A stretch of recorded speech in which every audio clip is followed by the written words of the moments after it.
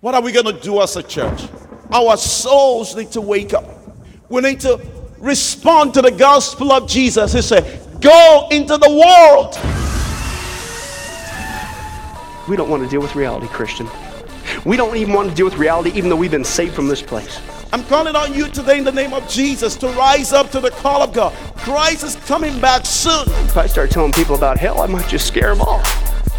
Where are you going to scare them off to? Hell number 2? People stop and think about it. If hell really exists, and it does, I didn't say that Jesus did, then don't you think people need to know about it? Can't you at least give them a fighting chance? Or are you just going to sit there and let them burn? How's everybody doing tonight? Awesome. Well, for those that don't know me, my name is Christopher Taylor, and I'm an intern here at Sunrise Church, Sunrise Bible Church. And this is going to be a night of my testimony. And it's going to be a mixture of my life, dealing with business, music, and where God is taking me through. So, for those that don't know, I was born in Kingston, Jamaica in 1972. And basically, I don't really remember much about that era in my life. But me and my mom came here in 1976, where she was running away from my dad that was really abusive. And he actually pushed her down while I was in her stomach. And so she was fleeing from all of that. And we came here when I was 4 years old. That's 1976. And God has been dealing with me with a lot of issues that went on in my past that no one knows about but me and him. And that would be in 1979, I got molested, but no one knew. I never told anyone. And the particular thing is, it happened where my mom worked. So she still doesn't know. And tonight the whole world knows. But that part of my life is going to lead into some other things that's going to be key to understanding where I went even after God brought me back to him. So, and this year, 1979, is where the movie Prophecy, the monster movie, came out. That's how I know that was the time that it happened, because I remember all the commercials from then. And so I also went back to Jamaica, and for a short-lived time, and I was with a father figure that, made a little impact in my life. But the big problem with a lot of the youth nowadays is fatherlessness. And it's a subject that's very ignored until you really take a look at the demographics of how many fatherless children are out there. So that was a really good time in my life spent with the father figure there. And so in this time in Jamaica now, I went to a theater called Odeon. And Odeon is a little mishmash of everything. It's not around anymore. They demolished it. But this is where I saw some very hardcore and scary martial arts films. One depicted people that were being taken to hell and tortured in some very peculiar ways. And they were fighting demons with swords and all this stuff. We know that's unbiblical, but that's what they did. So another one was they were showing a lot of nudity. And remember, I'm 7 years old now. So the reasons why I was taken there, I don't know. I can only speculate, So those memories are very vivid in my mind. And still, I can see it right now as I'm talking to you. So now, in 1980, I went to Ohio to visit my father's mother. I have two grandmothers, so, I have to say my father's mother. And for the first time, and she taught me some life lessons and really told me how to hone in on common sense and how to be aware of everything around you. And so we also took extra trips to New York. This is where I was introduced to films like Superman 2 and other films. This is where I went to see the Statue of Liberty for the first time. It was an amazing experience. And even toured around by the monumental, at the time, World Trade Center. So then in 1981, we moved to a place in Miami called Cherry Bay. This is where I would spend many nights watching outrageous movies with my mom. Anything from Swamp Thing to Star Trek II, The Wrath of Khan, to all sorts of scary movies. And I mean, I wasn't shielded much from this, you know. I would sit there and watch with my mom, you know. And I feel like entertainment, when you're that young, it leaves like a burnt impression in your mind as a child. So then she took some jobs where she wasn't really there often, and I started acting out in school and calling the teachers all sorts of names. And but in the middle of this place that we lived, there was a guy that was renting a room from us, or from my mom, or whoever owned the place at the time, and he showed me some Playboy magazines by someone. I mean, this is a guy, I know his name, I'm not going to say it, but I knew it was inappropriate then, but you know how older 20-something-year-old kind of be like, this is how you be a man, you look at this stuff, you know? So Mark put a pin in that one, and you'll see how it affected my life later on. So this is at the time where Star Wars came out and time bandits were circulating on cable TV. The cable TV at the time was called On TV, if anybody remembers that. It's a short-lived cable company, but I think it was around for like 2 years. And this is around the time that MTV gained ground after its launch in 1981, the season of Max Headroom. I know a lot of you remember that. So let's skip to 1983 now. I was going to elementary school, and you know, I forgot a part of my thing here. When I came from Jamaica, I knew how to tell my timetables, read, write sentences, everything at 4 years old. So they kept me back for a year, not sure why, but so when I got back into elementary school now, I felt a little held back. It was way behind the teaching I got in Jamaica. So anyway, I used to walk home, and I stumbled upon a garbage bag full of pornography.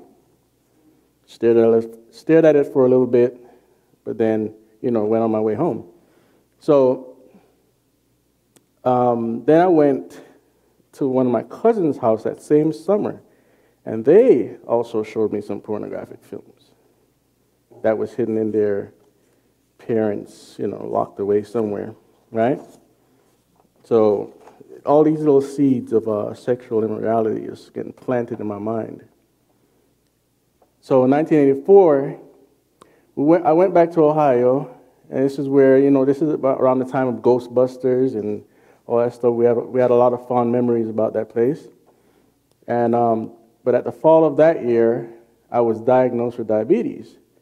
The sickness, it basically almost took me out, but God had other plans. My mother was away working, and the people that were charged to taking care of me, they totally ignored all the symptoms that I had. And it was because they had a party one night that a close friend of the family saw that I wasn't looking too well. And I was outside just kind of breathing hard, you know? So the next day, they took me to the emergency room, and there I was diagnosed. I was way underweight and didn't look like myself. My mom was terrified. So after that, my grandmother, my father's mother, flew in from Ohio and took care of me when no one else wanted to. And I literally mean no one else wanted to. So that was that beginning of the struggle with diabetes and taking insulin every day, shooting, you know, needles. It's terrifying, but I had to deal with it. So went back to Ohio back in 1985 to be with my grandmother again. You know, that was the year of The Color Purple. If anybody remembers that film, that's the first film that introduced a lot of women to lesbianism. And so I would go back and watch The Color Purple a whole bunch of times, and Star Trek III, you know, just giving you some pop culture references. And in 1986 now, I started showing an interest in design and freehand illustration, and did artwork for clothing and comic books. And I wish I had a PowerPoint here to show you all the stuff, but didn't work out. But I draw a lot. I used to draw a lot, all the way up to high school and after high school. And you know, you'll see all this as I go on. So anyway, in 1988, under the influence of groups like the NWA and Two Live Crew and many other musicians, I was wayward. And I was the guy that went to school all the time with headphones on. And so I was deep into what you would call the hip-hop culture, but I call it rap music. And my brothers at the time, they were still in Jamaica, and they came up in 1988. And they were already saved. And in fact, they had just became diabetics too. So we were like, okay, this runs in our family. So one night, we had a conversation about like future things. And we started talking about Nostradamus, and they took me into the Bible and showed me what the Bible said. And I was very interested, because I'm like, if the Bible is saying all this and it's real, then, you know, this is more exciting than sci-fi.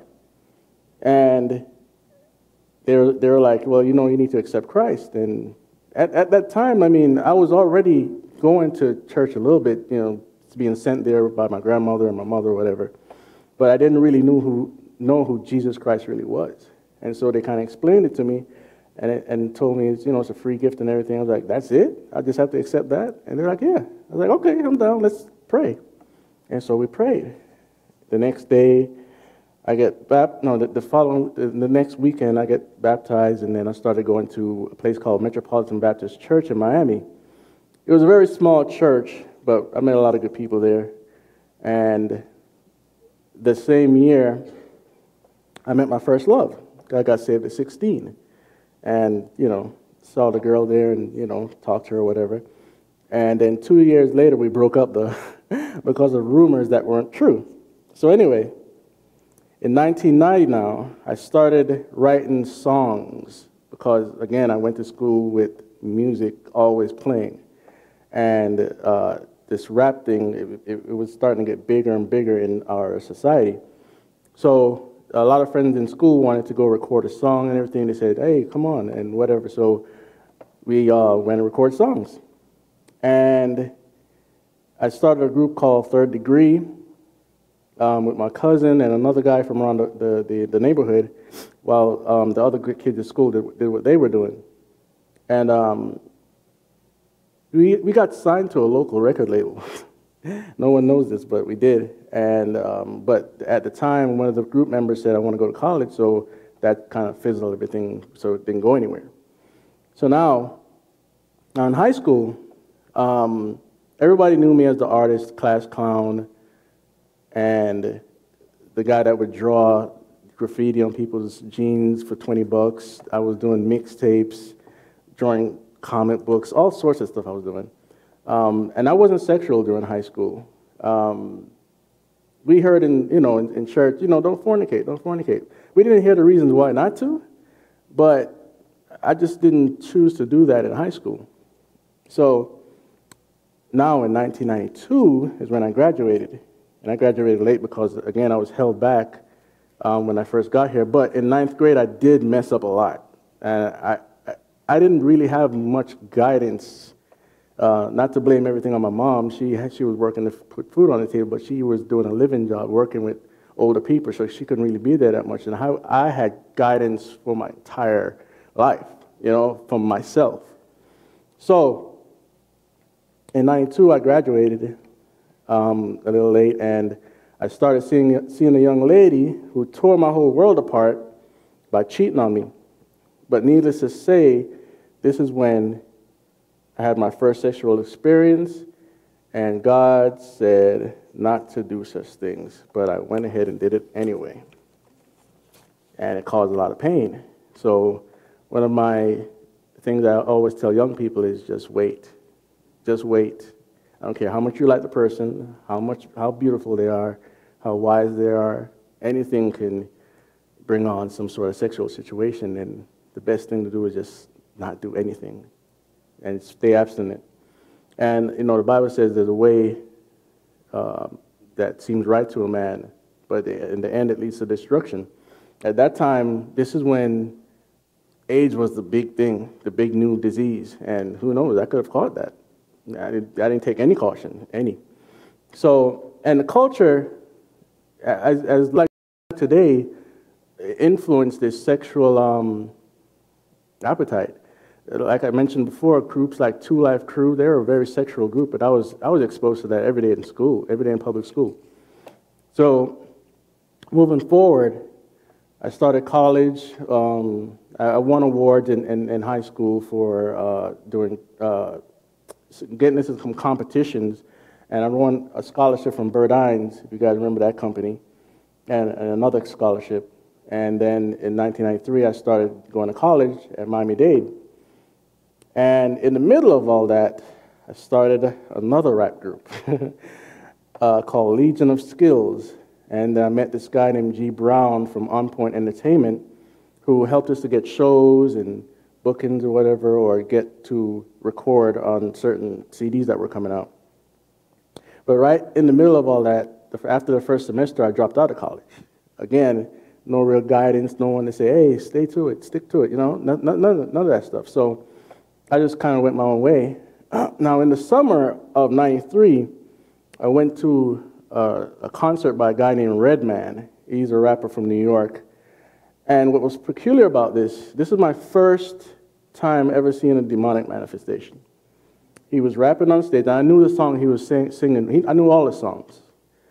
He was rapping, and he fell off stage and started convulsing and squirming around on the floor and foaming at the mouth, and he just got right back up and went on stage. I said, this guy got to be possessed. It has to be. There's no way to explain that. And it wasn't just a part of the act. I'm telling you, you'd have to be there. So that's my first demonic manifestation that I saw. And so now in 1994, I started working at a large music distributor, the largest music distributor in the country, called Alliance Entertainment, formerly known as Jerry Bassin. But this is the part of my life where I started to mess around with a lot of young ladies, still not heeding what God's word declares. And the Legion of Skills that I told you about, that fell apart. But now I rebranded it a couple later as Legion of Skills Archangel, because I'm going back to church, but still here I'm fornicating. And it's like this 1 foot in, 1 foot out the church sort of thing. And I teamed up with a producer called Rockmaster and his group called the Hellraisers. And they're more like a New York style rap group. And so we did shows and ran around in the underground circuits until, again, the music career got put on hold because one of my members wanted to go again to college. So I'm just left working a regular job or whatever. And so fast forward to 1995 now, there's a group out called Wu-Tang Clan. And I was listening to a lot of their music. But this one called GZA had an album called Liquid Swords. And I would put it on at night, every night, and just let it play while I sleep. And in this time of my life, I was again trying to go back to church, doing the dance. And it seemed like some demonic force didn't like that. So I would go to sleep at night, and then feel like I'm getting held down. I know some people call this sleep paralysis, but this wasn't sleep paralysis. And so I got kind of scared. And so, but I would consult church members, and no one had an answer for me, no one. And so I go back to sleep, getting held down again every other night. And so I just prayed to God. I said, hey, something like this. Why is this happening to me? I don't understand. Da, da, da. And then around 3 days later, now remember, this is a long couple of weeks, this stuff going on. I was even paranoid to go to the house. It was that bad. If no one was home and the lights weren't on, I'm not going in there. So somebody had to, one time I drove to the house, looked, no one was there. I ran around, drove around, came back, and then I saw the lights on, so I said, okay, somebody's there, I'm going inside. I felt like something was always watching me. And, you could sum it up to a little paranoia or what, but that spirit was real. And so I don't know if it was a week later or 3 days later, I had a dream. And this record started playing from a group called Gravediggers. And it just stopped. It scratched at a certain point, and the voice said, it's the music that you're listening to why these things are happening. And I was like, wow. And the last time it happened, I felt like it was 4 spirits hanging on to me, and one manifested in the corner of my room in a dark shadow.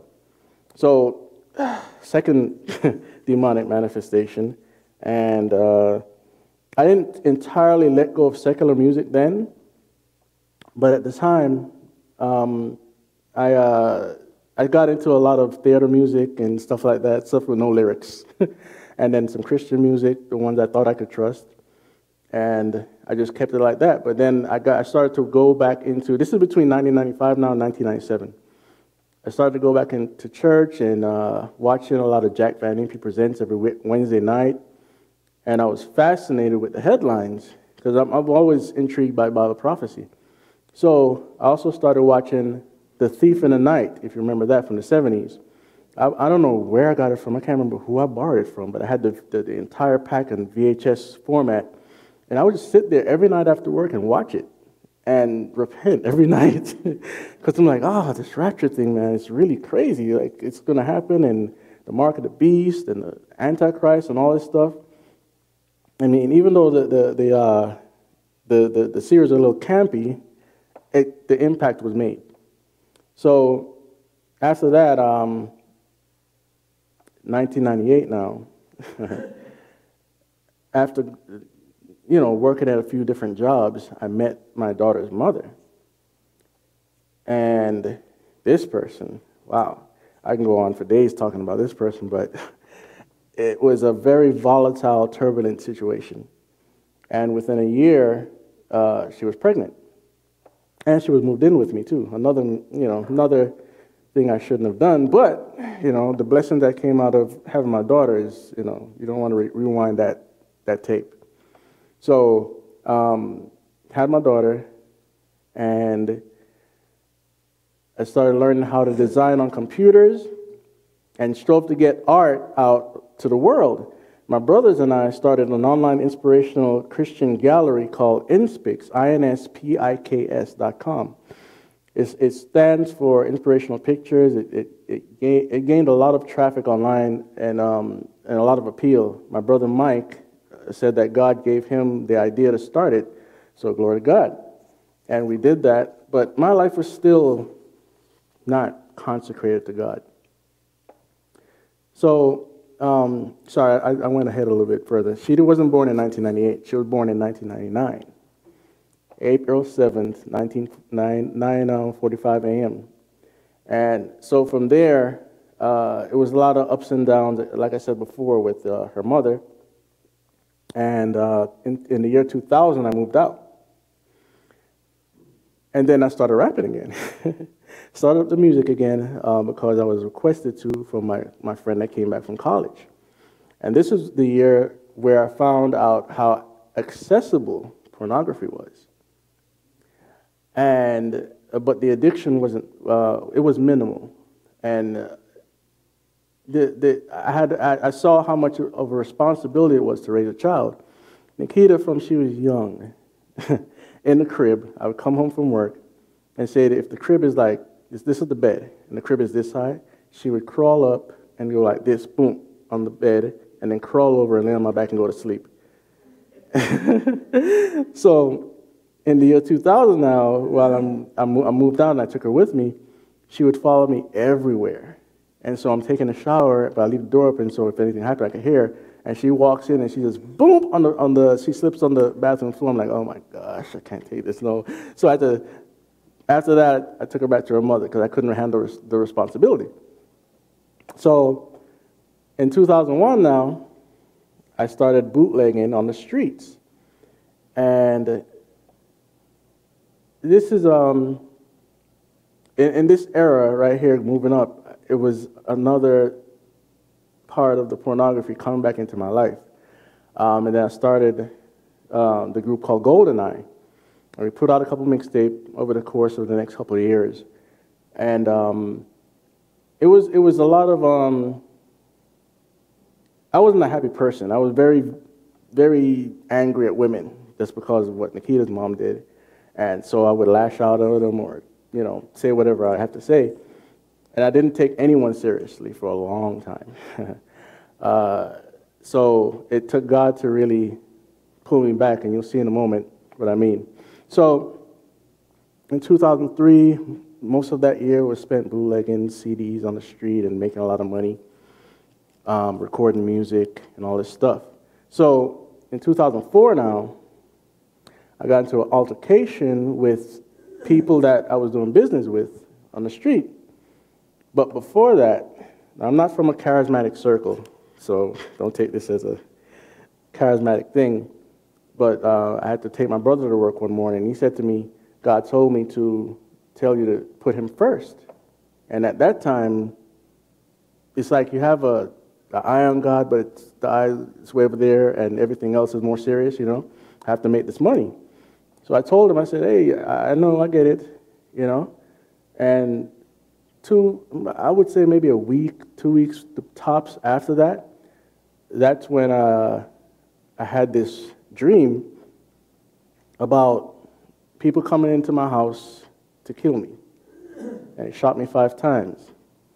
And then I survived, but then I went into my computer room and everything was gone. So that's where this comes in. A cousin that I didn't trust this is 3 days later, by the way, after the dream. A cousin that I didn't trust to come to my house I had to bring him there.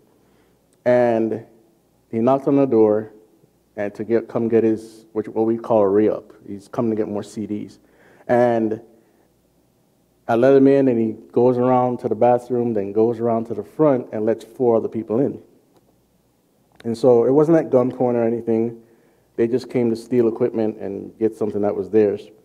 And right before that, I gave back to the owner an AK-47, a little small one like this, because they gave it to me to protect myself. So imagine if I had that weapon that day, I probably would have killed some people. So immediately when that happened, now, it's like one of the worst things that ever happened in my life. My whole thought was, kill somebody, you know, take revenge, do something.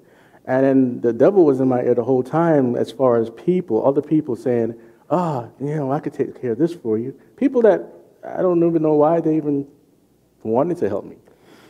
We weren't that close. But the one verse that came to mind is, vengeance is mine, saith the Lord. Vengeance is mine. And so at the time now, at the same time, I had this horrible toothache.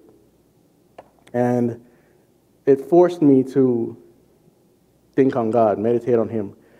And the only channel that I had on TV to watch was TBN. So I put on TBN and watching some of these people, but it really forced me to think about God and everything like that. So I never retaliated.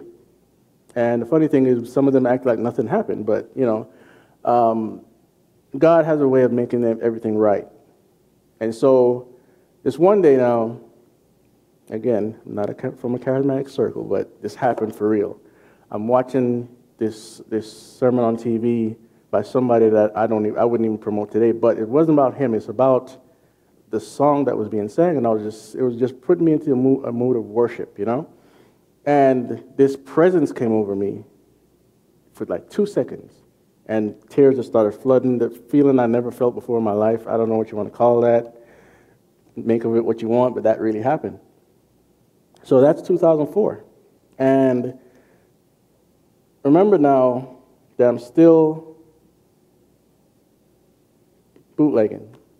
And I happen to start bootlegging DVDs now instead of just CDs. And what people want is not just movies, they want the pornography too. So I would, guess what? Look at this stuff. And that started a little bit of the addiction again, but it wasn't long-lived. So in 2005, my entrepreneurial spirit kicked in, and I started a mixtape online called Secret Weapons. It was selling in the streets, and also it was an online magazine.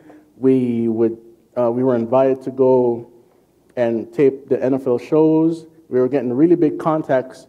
Sony, the PlayStation department, wanted to start sponsoring us. So we were starting to move.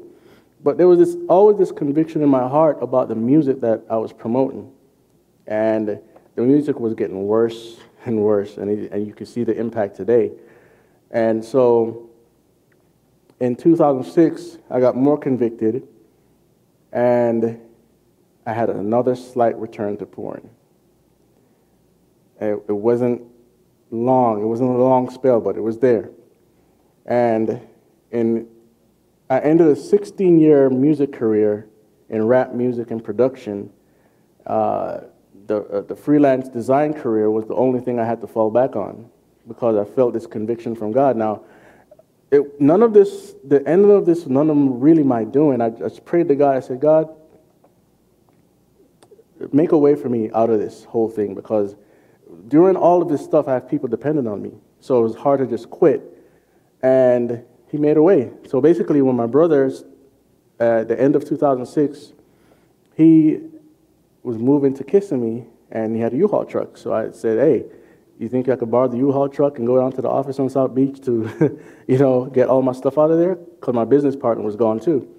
So, and we owed rent. So he said, yeah, come on. And they helped me get it out. And basically, that started a new era for me. So in 2007, it's a totally new knife, but there's still things in my flesh that needs to be dealt with. And I started a course where I started getting to know God more, and started looking into more Bible prophecy. This is where I found the studies from Billy Crone, and it's called The Final Countdown. It was a study that got me more to understand the full scope of the Jewish people and the subject matters that lead to modern technology and everything like that I covered today on my show. So I started to play more video games at this time because I had no job and I had my freelance duties going. And I was playing video games before this, but this started to become more of an addiction too. So I was playing Halo 3 then, and my brother introduced me to a game called Call of Duty, Modern Warfare, Call of Duty 4. And I wasn't really interested in Call of Duty at this time. But in 2008 now, my mother's mother, my other grandmother, she died. Her name would be Sister Herma, that's what they call her. So she died, and she was the glue to the entire family, and everyone would go over there and congregate for Sunday dinner or whatever the occasion is. And so her passing really hurt a lot of people, and the family basically kind of splintered after that. And at that year, still didn't have a job, just my freelancing going on. And I got into this game called Call of Duty World at War. And it was the most addicting game I've ever played. They had zombies, they had everything, World War IIs, Nazis, everything. And it was, you get online with your friends and you just play all night, play all day if you want to. So I saw my brothers getting a little bit concerned, but no one really said anything at the time.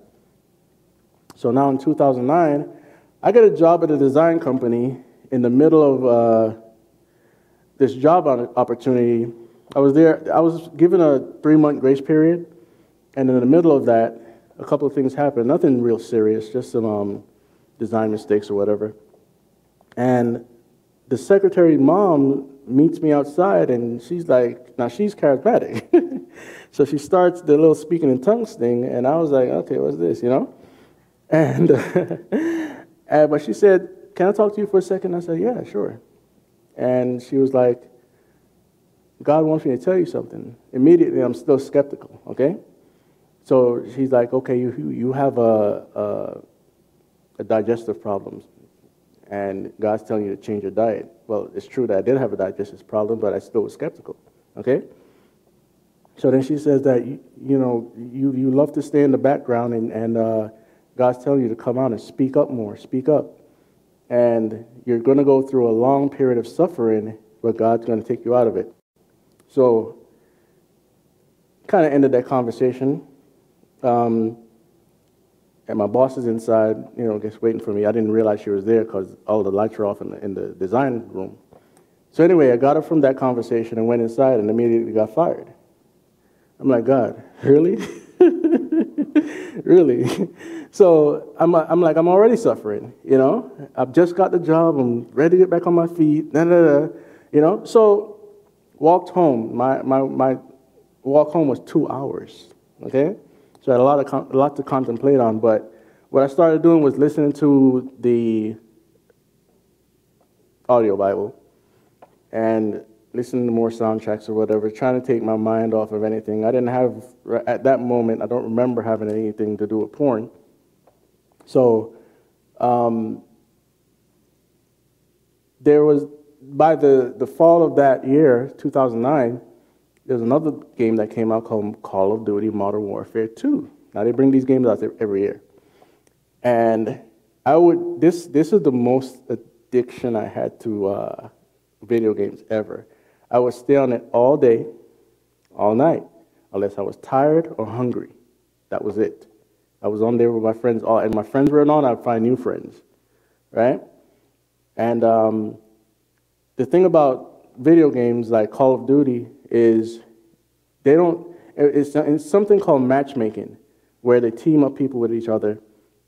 So when the game ends, you only have a couple seconds to really leave and come back before the match starts again. So it's a thing that kind of feeds your addiction. You have to get into the next game and the next game and the next game and get the points and all this stuff. So on PlayStation, that's the platform I was playing on, I was number 500 out of millions of people. So I played a lot of Call of Duty, and most of the people at the top were cheaters, right? They would hack the game or whatever, So that's my video game addiction there, and it continued. So this is the video games. I'm not saying you can't play a video game, but a lot of it is a deception and takes away the time that God is giving you to serve Him. So in 2010, my dad's mom died, and this is the same one from Ohio, and she came to live with us in Miami, and she had issues with my child's mother, and she kept her away from my daughter, filled her head with a whole bunch of poison about her great-grandmother. So she kind of died not really knowing her, her granddaughter, or great-granddaughter, I should say. So in that same year now, dealing with all this, I drank a little bit. I didn't even cover some of the drinking I used to do when I was younger. In the year that Snoop Dogg and all these people, 1994 or something like that, I started drinking a lot because of the influence of the music. But this one girl, she said, hey, my dad was very abusive, and it was always when he was drunk. So I need you to stop that, or, take care of that. So that kind of influenced me not to drink so much. So now, back in this Call of Duty Black Ops came out. And in this same year, I was still addicted to video games, but not ignoring my child. And her mother took her out of school and saying that she's going to leave or move or whatever. I'm like, okay, good. But I started, seeing that time was going by. It was 2 weeks she was taken out of school. So I took her back into school and put her back in. And then the mother got upset at that and told her cousin that I'm beating up on her to come get her. So she took Nikita away that October. So now, this is the October of 2010. So 2011 now, I didn't see her all the way till June of 2011. But in the meantime, I got a good job, making nice money. And everything I did to get her back backfired. It's like God was saying, just chill, wait, I got this. So I stopped. I stopped every legal action I was trying to take care of, stopped going to every office or whatever. And so there's a guy that was working at a job, and my boss at this other job was very, he was crazy. He was on Adderall, so when he wasn't on Adderall, he'd come in really mad or whatever. So I'm like telling him stuff about what's going on, and he's understanding, but sometimes it's just weird. So anyway, comes June now, I get a call, say, come and get your child, da-da-da-da-da.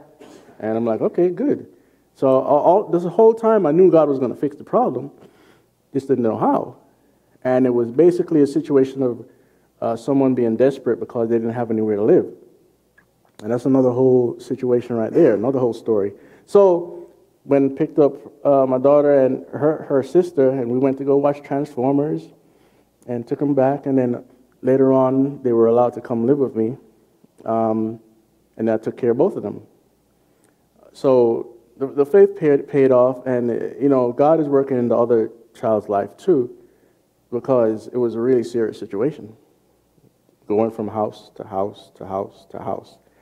So now in 2012, Call of Duty Modern Warfare 3 comes out, and I'm still addicted. I bought every game, and I was there at midnight when the game is released, whatever that day is.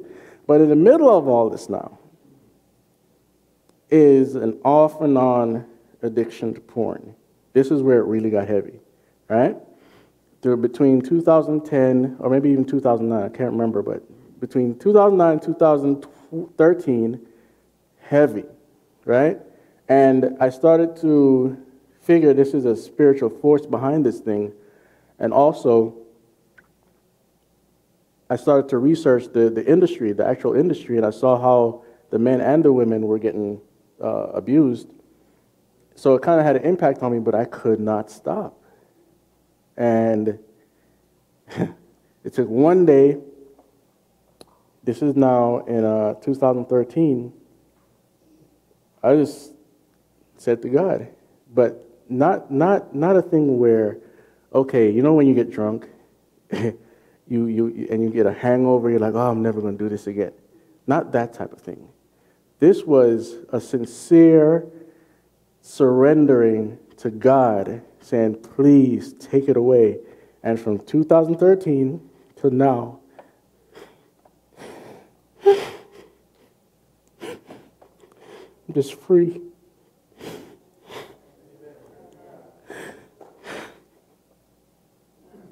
So in 2013, started going to a church called Lifegate.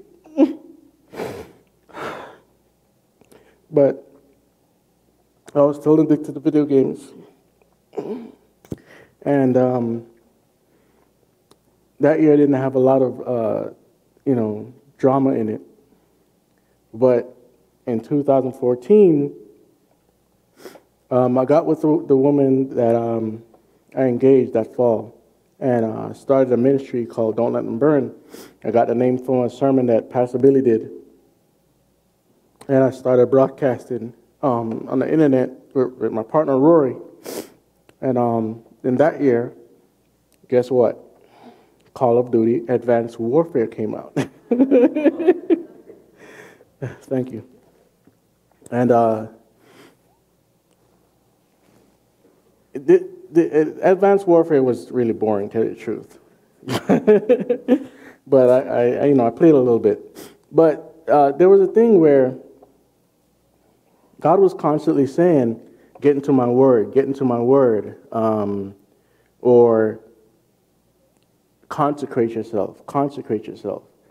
And when God has a mission for you, it's like you have to pay attention to what he's saying to you. And the stuff that I know today, over my, at this time, 30-something years of life, and, being a Christian, halfway in, halfway out, or whatever, all of that, it's working for good now because I'm able to give testimony or whatever, but I feel like it stunted my growth, all of the stupid stuff I did.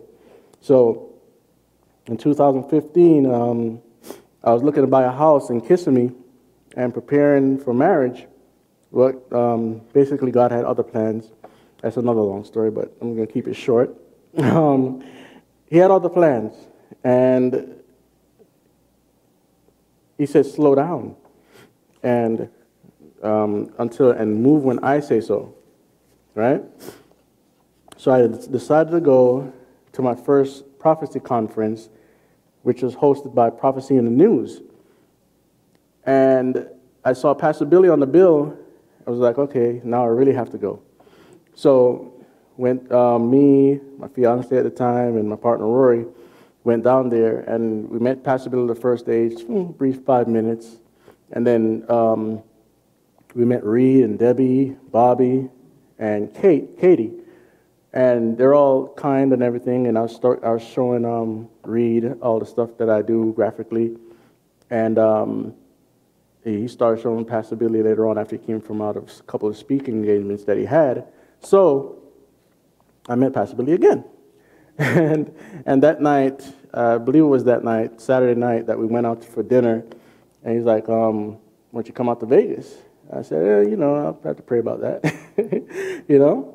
And then shortly after we came back, I started producing some stuff for Get a Life.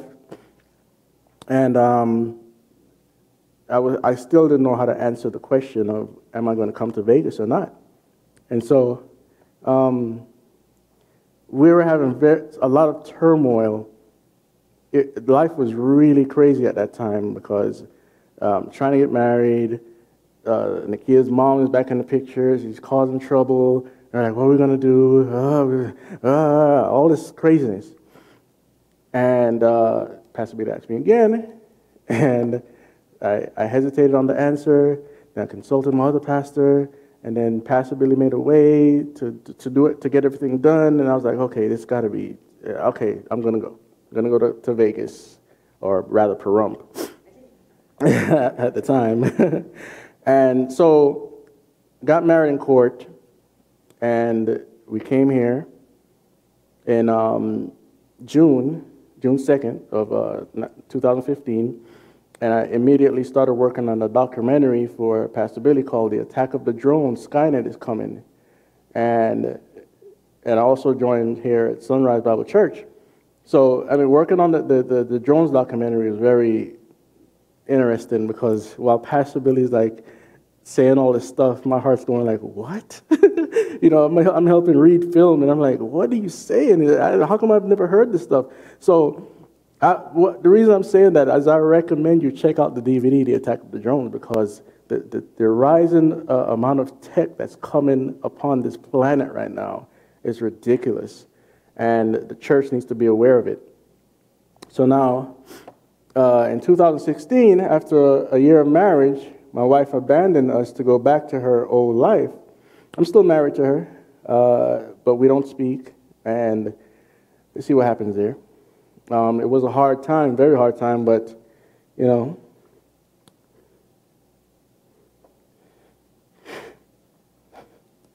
God has many plans. Everything that happened after that, blessings started pouring in, and by the fall of that year, I made a lot of connections that helped my personal ministry to grow. Don't let them burn, which you see here on my shirt. So, and other stuff, I mean, I met a lot of good people here at Sunrise, and God is just continually building my faith and Nikita's faith. And you can't ask for a better daughter. She's been there through everything. Every single thing. Through my surgery, she was there, and all the friends that go to this church know what I'm talking about. I can't call names because I don't want to leave anybody out. So this has been a good ride here at Sunrise, and God has a plan for all of us here, every single one of us, because He is faithful and true, and there's no other God like Him, as the Bible declares. And for anybody listening that's not saved, or you feel the Holy Spirit tugging you, I'm telling you now, anything you've done, you've seen my life. I've obviously left out a lot, but broken free from pornography, broken free from video game addiction, serving the Lord, and when you trust Him with all your heart, He's going to do some things that you never think He's going to do. And what He's going to give you, like Tom was illustrating on Sunday, He's going to give you more and more and more and more and more and more and more. And I can keep going on, because His mercy endures forever. He's not going to leave you hanging like the devil or the world will. No matter what you've done, no matter how far you've gone, you're still alive, and He's still waiting on you. And He did that from the cross. It was finished. So why would you want to hesitate, wait until you're 88, or if you live that long, or wait until, you get your life together, which is just self-righteousness? Why would you wait for all of that when God has already chosen you, those that are chosen?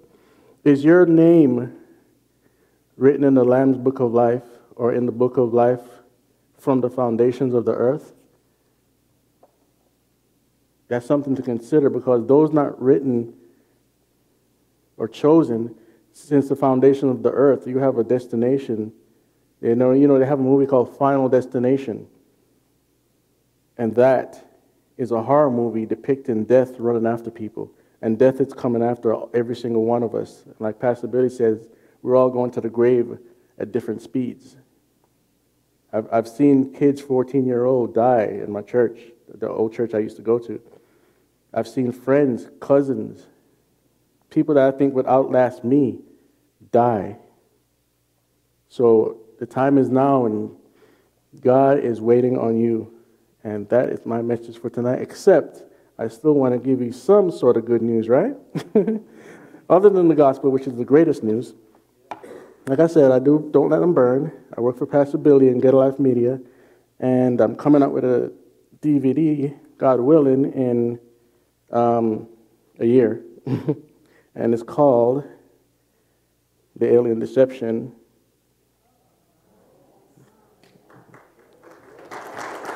Thank you. And this is just some other artwork. I'm trying to get a clothing line going too. So this is called The Righteous is Bold as a Lion. Yes, so thank you for listening. And enjoyed today's study. But in closing, let me ask you one final question. Are you sure that if you were to die today that you go to heaven and not hell? Now, before you answer that, let me share with you a couple things that the Bible says. The Bible says that God is holy and that we are not. And the wages of our sin or unholiness is death. We don't deserve to go to heaven when we die. We deserve to go down. We deserve to go to hell. Now, to make matters worse, we don't even want to admit this problem that we have, that we're separated from God not only now, but we're going to be separated from Him for all eternity in a place called hell. We don't even want to admit that. So, once again, out of love, God gives us what's called the Ten Commandments. The Ten Commandments were God's x-ray, if you will, divine x-ray to get us to admit the problem that we have inside that's separating us from Him. Let's take a look at a few of those, of God's divine x-ray. For instance, if you think that you're worthy on your own, you don't need a Savior, you're going to get to heaven all by yourself, then let's take a look at God's test there. The Ten Commandments. The ninth one says, you shall not bear false witness. That means lying.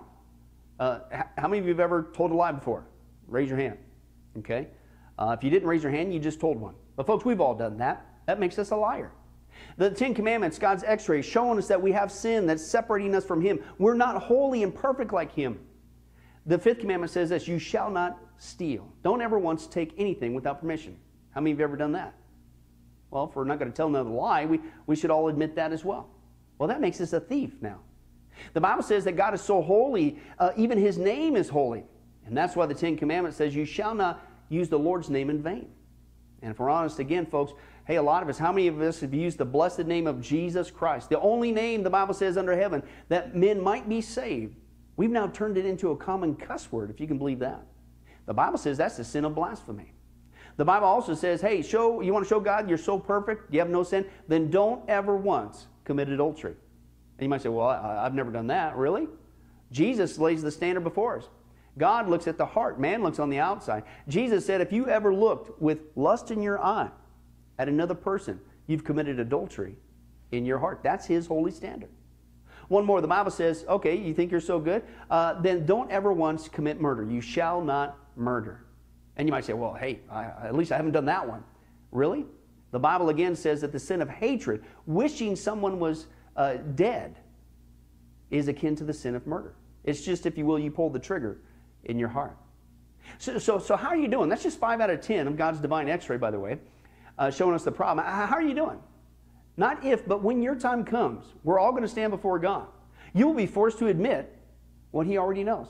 Hey, God, let me in. Let me in. I'm a liar. I'm a thief. I'm a blasphemer, an adulterer, and a murderer. And the Bible is clear. Such people as these will not inherit the kingdom of heaven. You're not headed to heaven. In that state, you're headed to hell. But here's the good news. God said if we would just admit this, number one, then He could fix it. And it gets fixed only one way, and that's through Jesus Christ. Jesus said in the book of John, chapter 14, verse 6, He says, I am the way, the life, and the truth, and nobody comes to the Father but by me. Why? Because only Jesus lived the perfect life in our place. And Jesus died on the cross. He took the death penalty in our place so that we could be set free. And since we weren't there, and since it's a gift and we can't earn it, we have to receive that wonderful gift by faith. And the Bible says God will pardon us for our crimes, our sins against Him. And you could actually see this analogy working in the natural, in the normal world. We see this actually in the courtroom. For instance, if a person is guilty and everybody knows they're guilty, they've committed a horrible crime, and the sentence has passed, the judge has knocked down the gavel and says, hey, you are going to jail, you are going to the death penalty for that crime.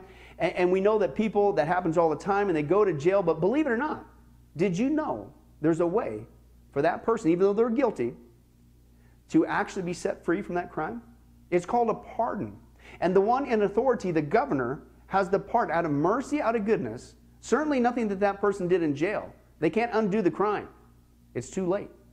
But out of mercy, the governor could go down there and grant that person in jail a full pardon for their crimes. And by receiving that pardon, the doors come open and they are set free and they're rescued from the death penalty. Folks, that's what God is doing every single day with us spiritually. He has allowed His Son, Jesus Christ, to take the death penalty in our place. He's pardoned us. But a pardon does you no good unless you reach out and receive it. And it's actually been on historical record that there have been people on death row who a governor has gone down out of mercy and extends to them a full pardon, but they've rejected it. And by their own doing, they went to the death penalty. Folks, don't make that same mistake for all eternity. God loves you. He's willing to forgive you of anything and everything you've ever done. All of it. Even the sins we don't even know about. He wants to pardon you and forgive you, but you must receive that by faith today. The Bible says if you believe in the Lord Jesus Christ, you call upon His name, ask Him to forgive you of all your sins, believe in your heart that God raised Him from the grave, you will be saved. Please do that now. Please do that today, because tomorrow may be too late. Well, this has been Billy Crone of Get a Life Ministries.